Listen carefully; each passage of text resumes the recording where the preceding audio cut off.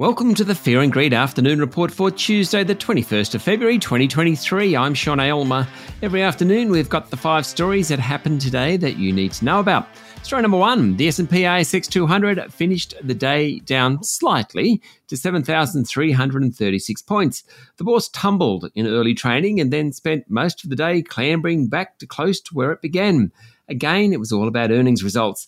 The banks were generally lower. Fortescue Metals jumped to 3%, while Rio was up nearly 1%. Diversified miner South32 rose more than 2%. Wesfarmers, Telstra and property giant Goodman Group all were sold off. Story number 2, the boss of the Australian energy market operator said businesses and homes across Australia are at risk of electricity shortages from about 2027. Daniel Westerman told ABC Radio this morning that he expects increasing reliability gaps towards the end of the 2020s as coal-fired power stations close. And those gaps will hit all states in the national electricity market. Investment is urgently needed in long-duration energy storage, generation and transmission to mitigate against shortages. Now, the worst hit states from 2025 will be New South Wales and Victoria, but it will spread across South Australia, Queensland and the ACT. Prime Minister Anthony Albanese acknowledged the report and blamed a lack of investment in renewables under the previous government. Albanese was speaking ahead of the federal cabinet meeting in the Pilbara today. He also announced $565 million in spending to upgrade port infrastructure in the region in an effort to boost trade. Story number 3, earnings. Many corporate earnings today. BHP announced a 30% fall in December half net profit, albeit from a very strong year earlier. Its share price ended lower. Coles was sold off after it announced an 11% jump in its bottom line. Viva Energy's share price fell as much as 6% before closing down 3% after the group reported a lower than expected profit, despite also recording record revenue.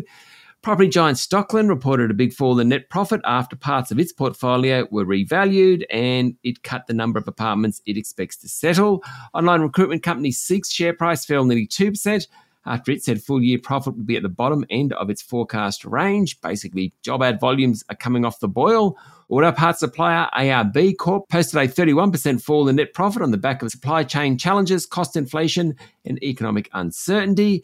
Housing group Ingenia Communities share price fell as much as 20% before finishing down 13%, the worst of the top 200. After it downgraded its full-year guidance, Ingenia reported a 16% drop in half-year earnings. And finally, at the other end of the spectrum, builder Johns Lyng delivered strong profit growth and upgraded its earnings guidance. Its share price jumped 13%. And that's just some of the results from today. Story number 4, an interesting profit today was Tabcorp. Its share price jumped 4% after the wagering group announced a return to profit and said it's undergoing a major cost-cutting initiative. Now, the wagering business wants to use any excess cash to reinvest in growth strategies, particularly its digital gambling strategy. In May last year, Tabcorp spun off its lottery division, that's now called Lottery Corp. Tabcorp's future, according to the group, is in digital gaming. Notwithstanding, it still has more than 300 Tab stores and in-venue offerings in pubs, clubs and at racetracks. For the final 6 months of last year, following the release of a new betting app, Tabcorp maintained its market share. Good news for that company. And finally, story number 5. US President Joe Biden made a surprise visit to Kyiv overnight in a show of American commitment ahead of the first anniversary of Russia's invasion of Ukraine. Biden announced $500 million in new military aid, saying he'd gone to Kyiv to show his unwavering support to the nation's independence, sovereignty and territorial integrity. He vowed to stand with Ukraine for as long as it takes.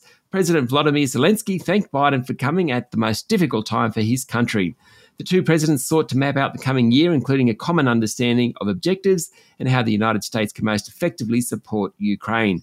Videos on social media show Biden walking with Zelensky in Kyiv's St. Michael's Square as air raid sirens blare in the background. The US president also laid a wreath at a memorial to fallen Ukrainian soldiers.